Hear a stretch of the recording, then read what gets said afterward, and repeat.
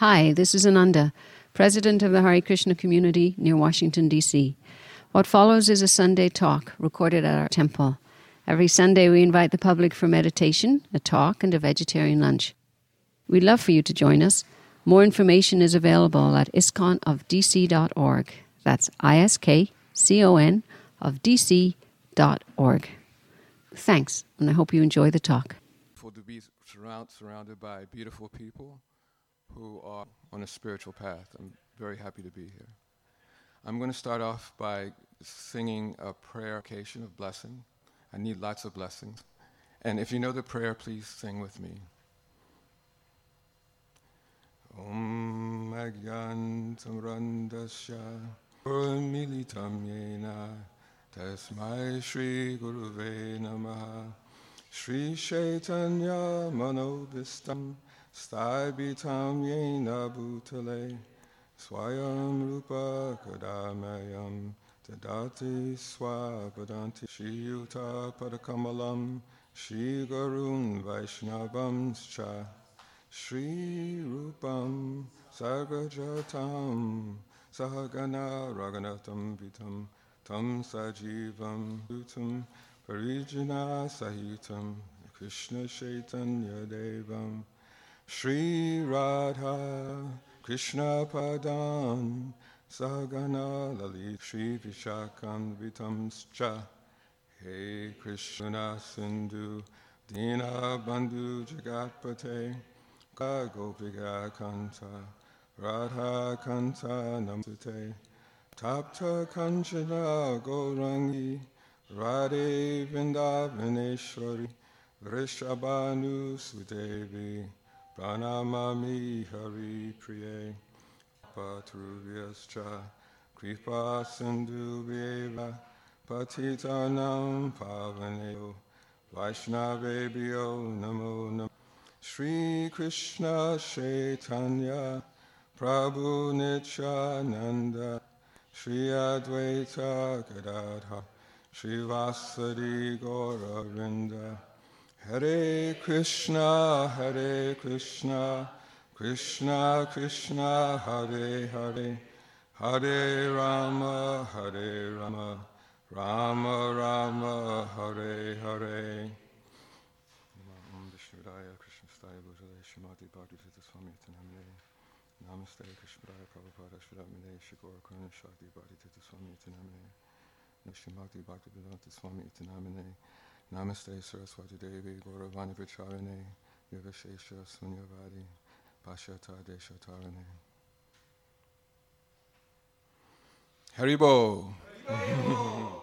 So I want to start off by asking permission. Although I have an old body, I'm not so senior in terms of this path of devotion, and there are those in the audience senior than me, so I humbly ask their permission to speak and ask for their blessing. So today's talk is going to be a little schizophrenic. We're going to talk about humility and health. Humility is such an important topic, and humility is something which is undervalued, particularly here in the West. Have any of you seen that the movie about Captain Humble? You know why? There is none. Nobody values humility. There's no, there's no 3-part miniseries on Netflix about Peter the Humble. It doesn't exist, People don't care about it. People, don't value it at all. So, but humility is so instrumental. It's foundational to spiritual life. I'm going to read a few quotes for you from our Shastra, from our literature.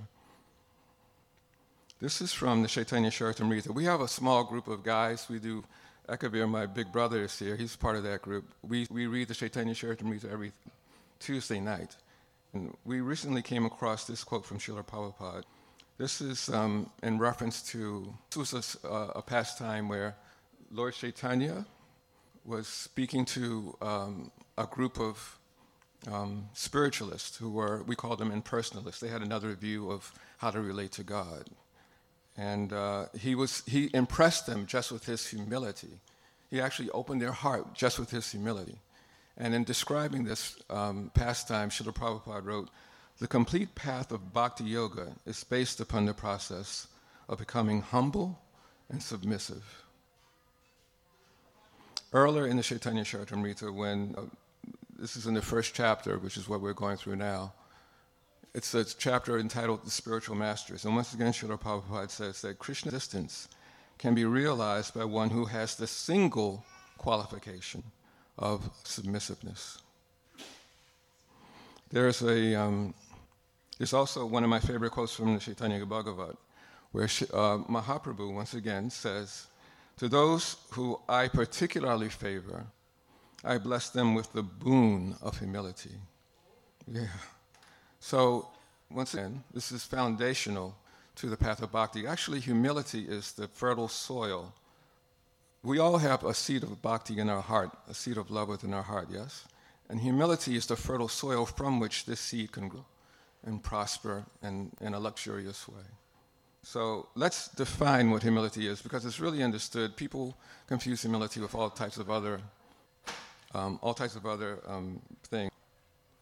So I'm going to define humility and then define something which is kind of like the opposite of humility, and see how these two concepts can be merged together. So the first thing to remember is about humility is it's just a recognition of your real position. It's just, a sober recognition of the reality. And that reality is we are infinitesimal. Everybody say that. We are infinitesimal. Okay, now what do we mean by that? I came across a study recently where these scientists developed a mathematical model to count how many ants there are in the world, on the planet Earth. And they came up with a number. It's a very elegant mathematical model. And they came up with a number of 20 quadrillion ants. Ants, A-N-T-S. 20 quadrillion ants on the planet Earth. 20 quadrillion ants is 200,000 trillion ants. Okay. That's how many ants there are on the planet. What to speak of how many living entities there are on the planet Earth? It's an inconceivable number, an incalculable number. You know what I mean? So there's an incalculable number of living entities on the planet Earth. We live in one planet. We all live on one planet in one solar system. There are many solar systems in one galaxy. There are many galaxies in one universe. And there are multiple universes. So we are infinitesimal, yes? When you look at this from a cosmic point of view. Okay? The other thing to consider is that being infinitesimal, we are limited in terms of our power. There's a neurologist here. She's not here, Kishori Radha. I'll give her a shout out. Because it's like we have a will, we have desires, but to execute those desires, we need help. For instance, I want to get up right now and walk across the room. Actually, I want to get up and walk and get some prasadam. So I have this desire to go eat. But to realize that desire, some impulses have to travel down my spinal cord and to my muscles, and then that causes me to get up. There's a process from the will to the realization of the will. Well, this is just an example of, or an analogy of a spiritual principle. We have a will, but to realize our goals, we require help. We require actually Krishna's help. I want to drive from here to Chicago tomorrow. I make plans. I have a will. I have plans. However, there's a million things that could go wrong. The traffic could be horrible. I could get in an accident. I could trip and fall tomorrow. There's a million different things that are out of our control completely. And they're in the control of Krishna. He's all-powerful. You've heard the expression, man proposes, God disposes, yes? So we are infinitesimal and we are dependent on Krishna. So this is the part where we have a lot to be humble about, yes? Okay. Now, on the other hand, so this is one thing. On the other hand, we are uniquely and singularly significant in every one of us. Now, why is that so? We have something, you raised your hand, go ahead. Why is that so? There's the class, I'm ready to go. Hare Krishna. Thank you so much. I'll go get that prasadam now. No. That's, of course, everything you said is completely true. But every living entity is significant. Every single living entity is significant. And why is that? Yes, Prabhu. Because we're all individuals, which are part and parcel of the spirit personality of God. Hare Krishna. And we're accompanied by the Lord and poetry as Paramatma. Hare Krishna. Yeah, so he said, should he just speak louder or should I? Okay. So he said that we're all singularly unique and valuable because we're valued by Krishna. We're part and parcel of Krishna. And Krishna loves us. We have this, each and every living entity has a treasure within them, this wonderful treasure. This treasure is love for Krishna. Even more specifically, each and every living entity has within them some degree, some particle of love for Krishna from Radharani, or of Radharani. This is part of our essence. This is our actual soul, that we have a unique combination of qualities of Radharani in minute proportion that are so valuable that even though Krishna, who's the summum bonum, he is attracted to these qualities in our heart.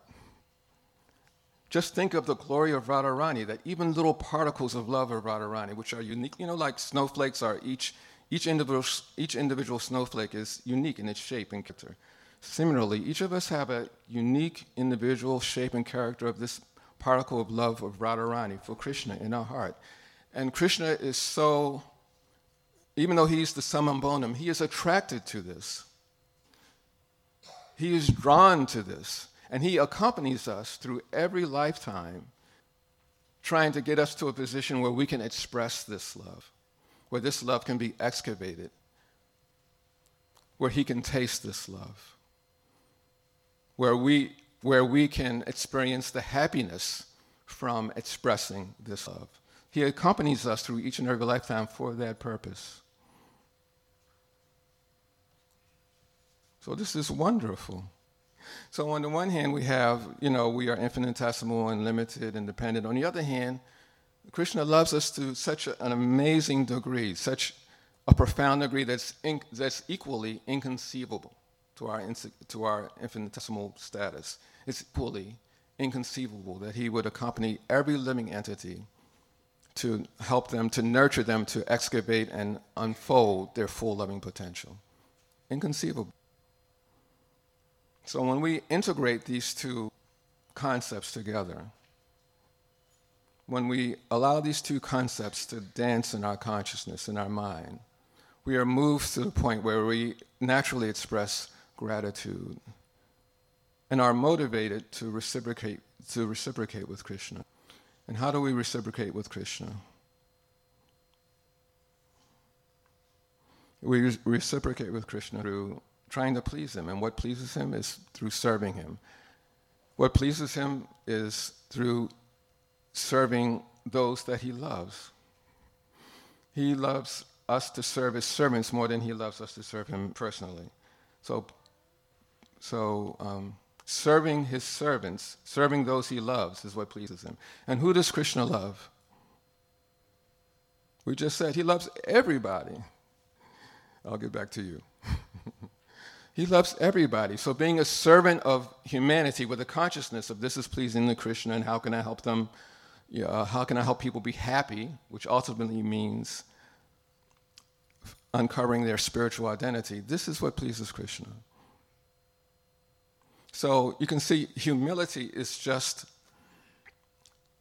this recognition of opposition, but it also gives us a platform from which we can appreciate what we've been given and an opportunity that we've been afforded. So it's wonderful. Okay. So I want to ask a couple questions really quickly. So how does this humility play out practically? Okay, you're at work and someone is criticizing you. They're going to your boss and saying mean things about you, and it's impacting your opportunity for advancement and your working relationships with your fellow co-workers. What's the humble thing to do? How does this humility play out? What do we do? Someone, not you. Someone else raise their hand and answer that question. Anyone. But speak loudly because we don't have enough phone. Okay, first you and then you. I guess the humble thing to do would be to pull aside that coworker who is like bad mouthing you and express to them in a like as polite way as possible that way, instead of like going around telling everyone how much you hate that coworker for like how they're offending you and just being mean. You could just address it with them in a direct and like respectful manner. Very nice. Okay, Prabhu. Focus on the problem, not on the person. Very nice, very nice. And you?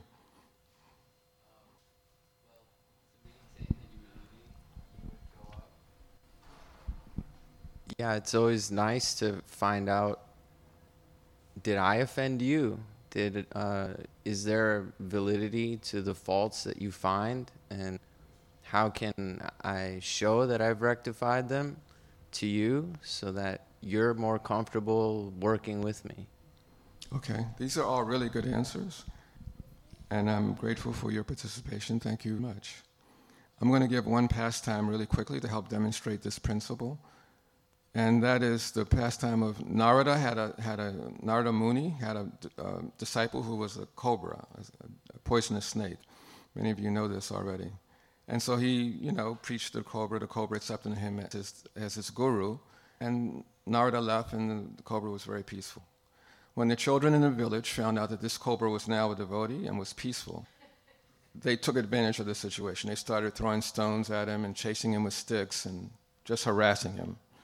When Narada Muni came back, he came to check on his disciple. The snake complained, the cobra complained. These children, they're making my life miserable, Guru. What am I supposed to do? And so he said, I told you, to be peaceful and not to bite people, but I didn't tell you not to raise your hood. And so the children came back, and the cobra stood up and raised his hood and looked menacing. And the children said, oh, they ran away, and they never bothered him again. So the point is that humility, now the consciousness of the cobra hadn't changed. He was still humble, and he was still seeing himself as a servant of these children. So the consciousness was the same, but the actions were according to what the service indicated. You understand? The platform for his actions was the same in terms of his consciousness, but the service demanded that he act in a certain way, and he acted according to what the service demanded. Hanuman, who's more humble than Hanuman, right? A humble servant of Lord Ram. He burned down Lanka, right? Because that's what the service required. His mentality didn't change, his consciousness didn't change. He was doing a service. And as part of doing that service, it meant acting decisively. Arjuna is humble. He fought on the battlefield, right? So humbleness is a consciousness of seeing yourself as dependent on the Lord, seeing yourself as a servant of the Lord, but at the same time, you're executing your service from that platform. And that may mean chastising someone or, not, of course, allowing people to abuse others in your environment, not accepting abuse for yourself, because you're serving those in your environment. You're a servant of the servant of the servant. So that's humility. Did you have a question, Prabhu?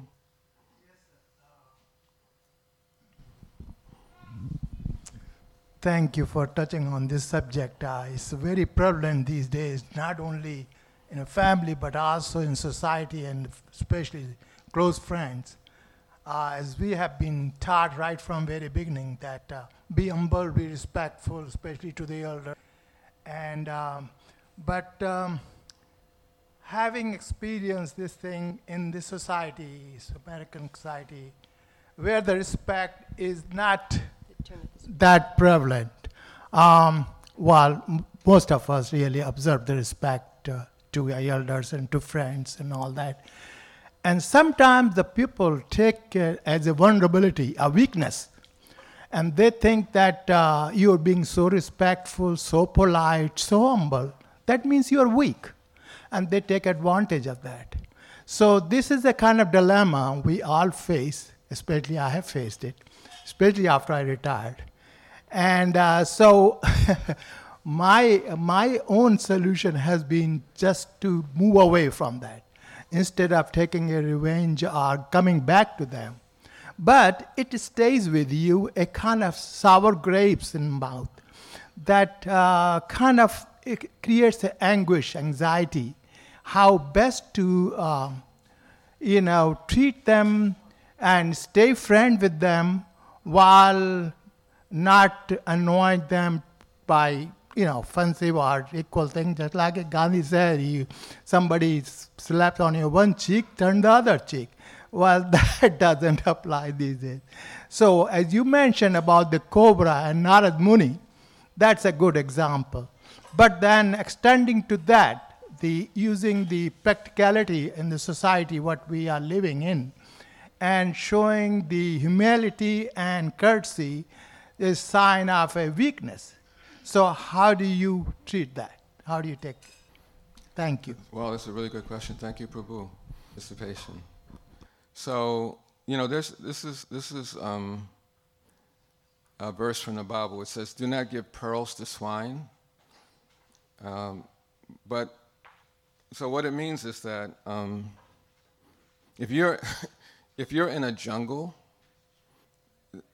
and you're surrounded by wild animals, if you come across a tiger, you don't lay down and pay obeisances to a tiger, because he'll bite your head off while you're laying down. You understand what I'm saying? So you have to act according. Once again, it's all about the consciousness. The consciousness is the same, but in terms of how you interact with those in your environment, it's in terms of time, place, and circumstance. Always in a mood of trying to offer service. Offer service. Sometimes the service may require you to withdraw yourself. That may be the only way you can stop from offenses from occurring, because you're concerned about the other. You're serving them. So when they offend or do something offensive, then this is really horrible for their spiritual creeper, right? This is horrible for their spiritual life. So, just keep that same consciousness, and then the Lord in the heart and others will help you to decide, what's the best way to serve in that situation. I have one more thing I want to say about humility, and then I have to move on really quickly to a few health issues, a few health questions. And we talked about humility in terms of when you're being attacked. What about humility when you're being praised? When people are praising you for, service, for your intelligence, for your great works. How do you handle that? And for the sake of time, I'm just going to go ahead and that. And that is, we have this wonderful example of Srila Prabhupada, right? When he was on the Jaladuta and he was about to embark on this amazing mission which changed all our lives, he wrote a letter about saying that, I'm your puppet, make me dance, right? So this is our mentality that when people are praising us, we may accept, because we appreciate people who are their intent to be appreciative of whatever else is going on. So we may accept that, but in our minds and our consciousness, we are passing that praise on to the puppet master, right? Krishna is the puppet master. We're passing this praise on to Krishna Guru, because we recognize, once again, the humble state of mind is that it's Krishna that's pulling the strings. It's Krishna that's making all this possible. Krishna can use an ant to move a mountain. Krishna can use a fool and through a fool say the most profound things that change people's lives. I'm an example. Not that this is profound, but Krishna, who am I? So we, you can accept, that's nice, we appreciate people offering, appreciation. Negate that, we appreciate that, but at the same time, the consciousness is that I'm just a puppet and everything is being done by the will, by the kind mercy of the Lord, by by the influence of those of his agents who have helped me along this path, his agents like Guadu and so forth and so on. Is that clear? Okay. Wonderful. I still have 5 minutes, right? Thank you for your patience. So I'm going to ask a few health questions now. Okay. So, by the way, humility is an aspect of health in the sense that it causes stress reduction. It accommodates, it affords stress reduction. People who are humble are less easily agitated, right? Because they're not looking for adoration, they're not looking for distinction, they're not looking for acclaim. They're giving everything to Krishna in those regards. So they're not. So people who are proud take offense easily, and it's people who are proud give offense easily. Radha Swami says people who are proud by necessity offend others just because of their consciousness, how they move and react in the world. They offend others by necessity. So there's always some agitation. So humble people don't have that experience. They don't have that stress, and so they're much more peaceful. So this relates to health. So I have a few questions I'm going to ask really quick. Okay. And there are many doctors and health professionals. These are just my own perception, and so I apologize to you if you disagree or whatever. We can talk about it later. Okay, I'm going to ask you, what are the 3 pillars of health? Are they water, fasting, and exercise? Or diet, yoga, and water? Or sleep, diet, and exercise? What would you say? How many say the first? Water, fasting, and exercise? Nobody. How many say the second? Diet, yoga, and water? Water crowd. How many say sleep, diet, and exercise? Amazing. I can't pull anything over on you. You are just too smart. Hare Krishna. Okay, yes. I wanted to put that question in because sometimes sleep is overlooked as an important factor in health. Sleep is so important to good health. I have another question relating to that in a second. Okay, the next question. You're doing really good so far. The next question is, the factor in your diet that correlates most with longevity, with a long life, is 1, is it calorie consumption? 2, is it fiber intake? 3, is it low carbohydrate diet? Okay, how many people say calorie consumption? Okay, we got a few, all right. How many say fiber intake? A few. How many say low carbohydrate diets? Now that's a pretty even split. Okay, so the answer is fiber intake. Yeah, fiber intake most closely correlates with longevity. Yeah, fiber is really important. Fiber, our gut, we have more bacteria in our gut than we have cells in our body. And you know what those bacteria eat? What they relish? Fiber. They eat fiber. From the it keeps your gut healthy. From the fiber, they produce short-chain fatty acids, which go throughout your body. It even crosses the blood-brain barrier and gets into your brain. It decreases your appetite and increases your metabolic rate. You get full quicker. Fiber decreases the rate of insulin resistance, helps you to control your weight, helps you to lose weight. It does an amazing category of things. It's just, you want a high fiber diet. Okay, bonus question, where do you find fiber?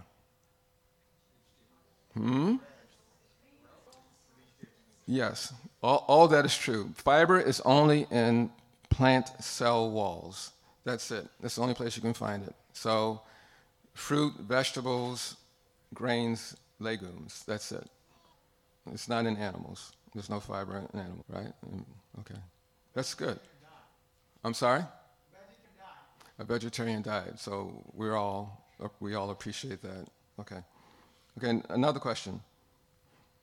This is a true false question. Is daylight savings time a health hazard? Is that true or false? False. Actually, who said true? Okay. If I had a gold star, I'd have to give you gold stars because it's true. Listen, this is the impact of sleep. This is how profound sleep is important to your health. When you lose an hour's sleep, the next day after daylight savings times, heart attacks go up 24%. You see a similar rise in car accidents and suicide from missing an hour of sleep.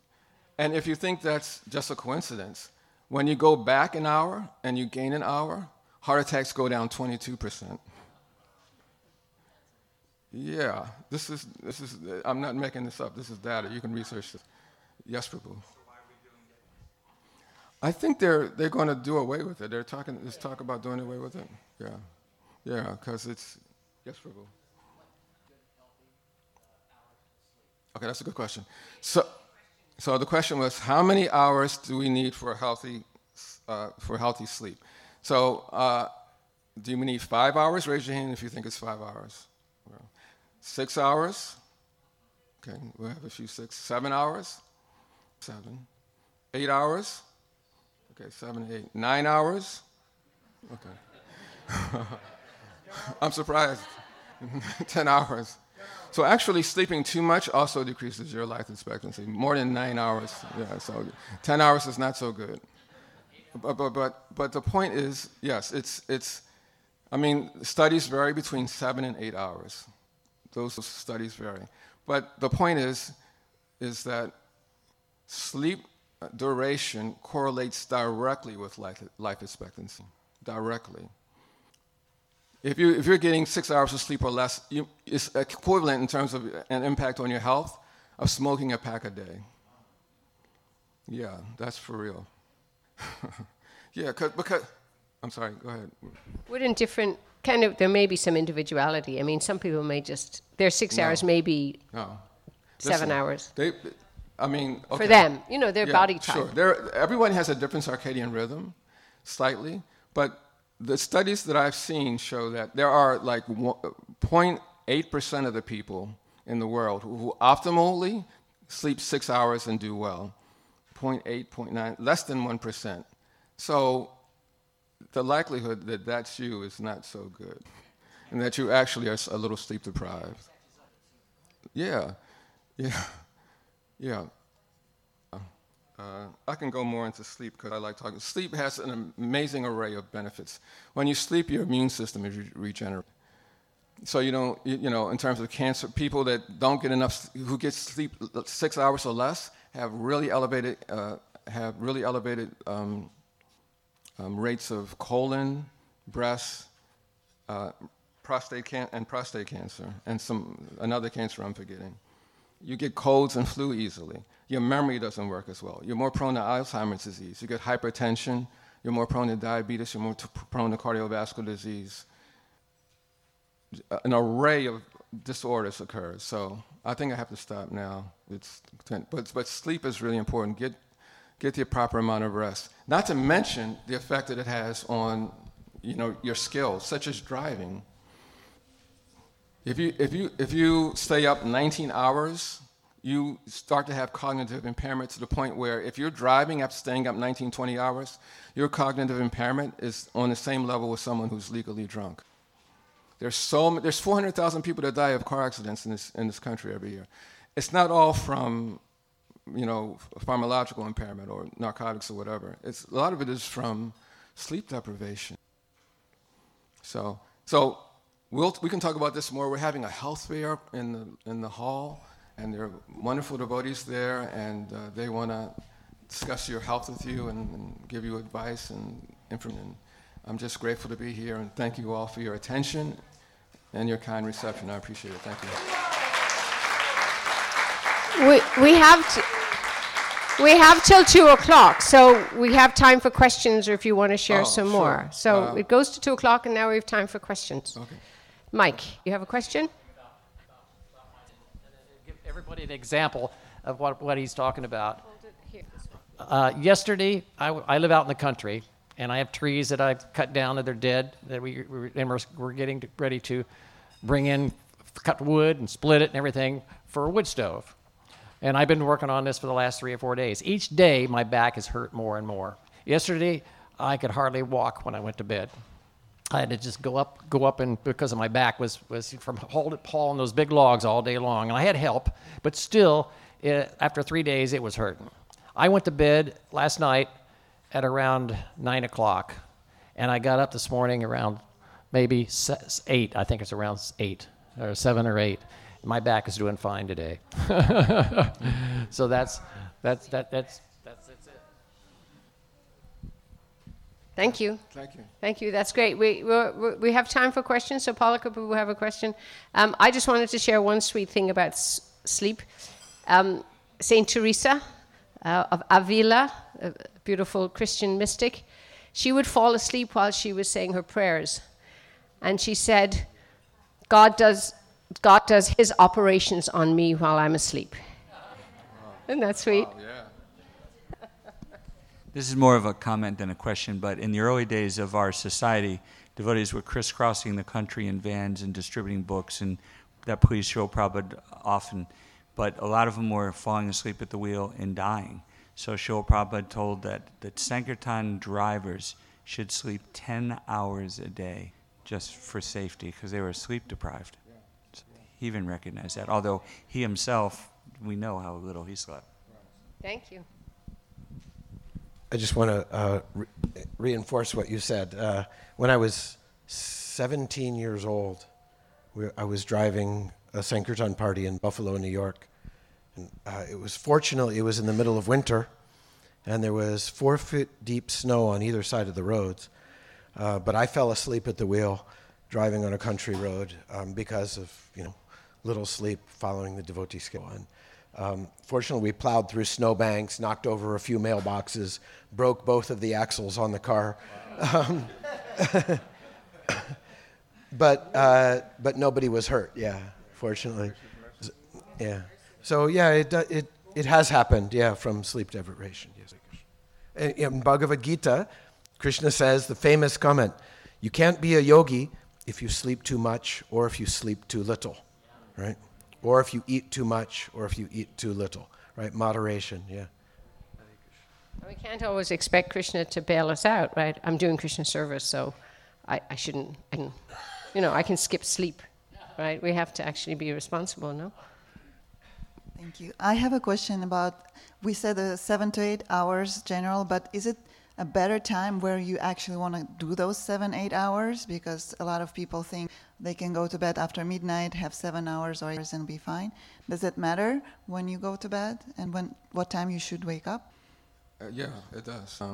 So we mentioned earlier, if you're really interested in sleep, there's a guy named Matthew Walker. He's out of UC Davis. He wrote a book called, I have a copy here. He's considered one of the gurus of sleep. But we all have a circadian rhythm.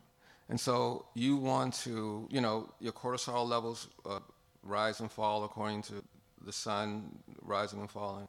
Your melatonin is excreting to the lack of sunlight.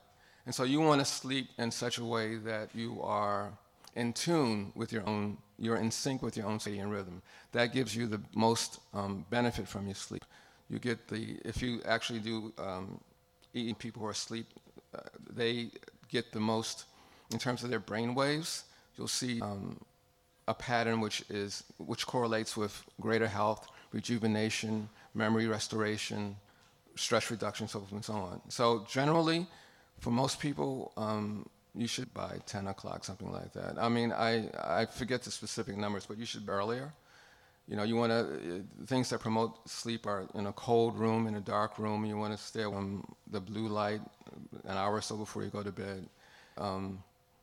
It should be kind of synchronized with sunlight. So, a few hours after the sun goes down, it's best for you to go down also. Is that okay? Oh, I'm sorry. I'll come to you afterwards. Hi, Krishna Prabhu. So my partner suffers from sleep apnea. So they have a lot of difficulty going to sleep and getting good quality sleep. So if you were talking to someone who had a sleep disorder such as sleep apnea or narcolepsy, what would be some advice that you would give them they could get better quality sleep for themselves? So Sleep apnea is actually a serious condition because, because what happens is you get, your oxygen level drops when you start breathing, and long term it can cause heart problems, hypertension, right heart failure, all kinds of issues. So it's something that he should seek treatment for. Okay,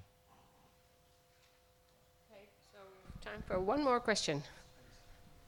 You have a question? So let's go here. Keep it short. Sure. In terms of humility, when there's like a fire in a building, and the fireman, he does his duty to help the people get out of the burning house. He goes on the news, like the journalists, they come to him, you say, well, we want to thank you and give you praise. And he gives his praise. He says, the glory belongs to God and the people who trained me to this service. And I appreciate that. But if the people tell the firemen, it was God and the people who trained you, and you don't deserve any credit, how many times will he continue to run into the burning? Well, it's a couple of things. One is that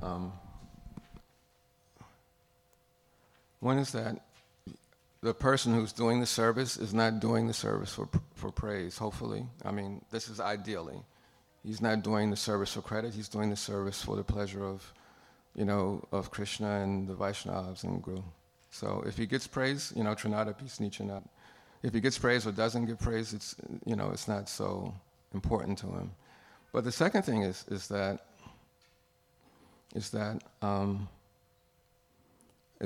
we should recognize and appreciate people who allow themselves to be used as instruments of God. We should recognize, we should appreciate, we should celebrate them. So even though God ultimately is the puppet master, we should offer respects and appreciation to those who allow themselves to be used in this way, who have that will, who have that. We talked about how Krishna presents himself and can be realized by those who are humble and submissive. So we should recognize and appreciate those who have that humble and submissive quality. That's inspirational, and it's glorious. We should glorify them. Last question. Madhava, thank you very much for your talk, and may I make a comment? Sure. In relation to humility, it is said that humility is the mother of all virtues. And you also mentioned gratitude. Gratitude and humility are actually interwound. When a person sees themselves as the center of their lives, don't have a concept about the cosmos or a creator, it's just natural, like any living creature, to focus their energy on themselves and act in a way that occurs. But the moment that a person, which being a person also is a great blessing because you have the opportunity to have these thoughts, the moment the person realizes that I am not the center, that there is a creator, and in the context of that thought and of that realization, you shift from yourself not being the center to something greater than ourselves, being the truth of our lives. For me, every day, multiple times a day, I am using the words in my head, humility and gratitude. And when we put ourselves in the space of living in that way, everything I see, the relationships I have, I'm grateful, because if you're grateful for something outside of yourself, which is God. And if you're connecting gratitude to that, then how could you not be humble? So it's this practice of A, I'm not the center, and B, what does that mean, and how do I act accordingly? And your talk and the practice of Bhakti Yoga in the community, that is the center. So putting ourselves then in the association of people who are thinking that way, it only continues to feed us in that manner. And everything in our spiritual life, virtue is the mother, humility is the virtue, mother of all virtues. Your whole spiritual practice really can grow from that, as you said, in the fertile ground. Yeah. So thank you very much. I really appreciate that. Can I make one quick comment? Yes. Something that was really beautiful, but it reminds me that we said humility was the foundation of spiritual life. Actually, when you read the Shikshastakam, the prayers of Mahaprabhu, as humility deepens, as it becomes more profound, the deepening of humility is a sign of progression along the path of bhakti in terms of your level of realization. We read that our great saints, that they express profoundly humble things. I am a rock. My heart is as hard as a stone and as cruel as a thunderbolt. They are expressing profoundly humble things, but they're experiencing an ecstasy. There's actually an ecstasy of humility. That their recognition of humility is so profound, their gratitude is so great, that their appreciation of Krishna's mercy is so extraordinary that they're actually experiencing When you read the Shikshastakam, it says the humility deepened, and then he expressed this sentiment. The humility deepens even more, the even higher sentiment, a higher expression of love. So this is a little esoteric, but just to say that humility is the foundation for spiritual life, and that cultivating it and deepening it are essential to our growth. Thank you. Wow. Do we need Madhvacharya Prabhu to come back again?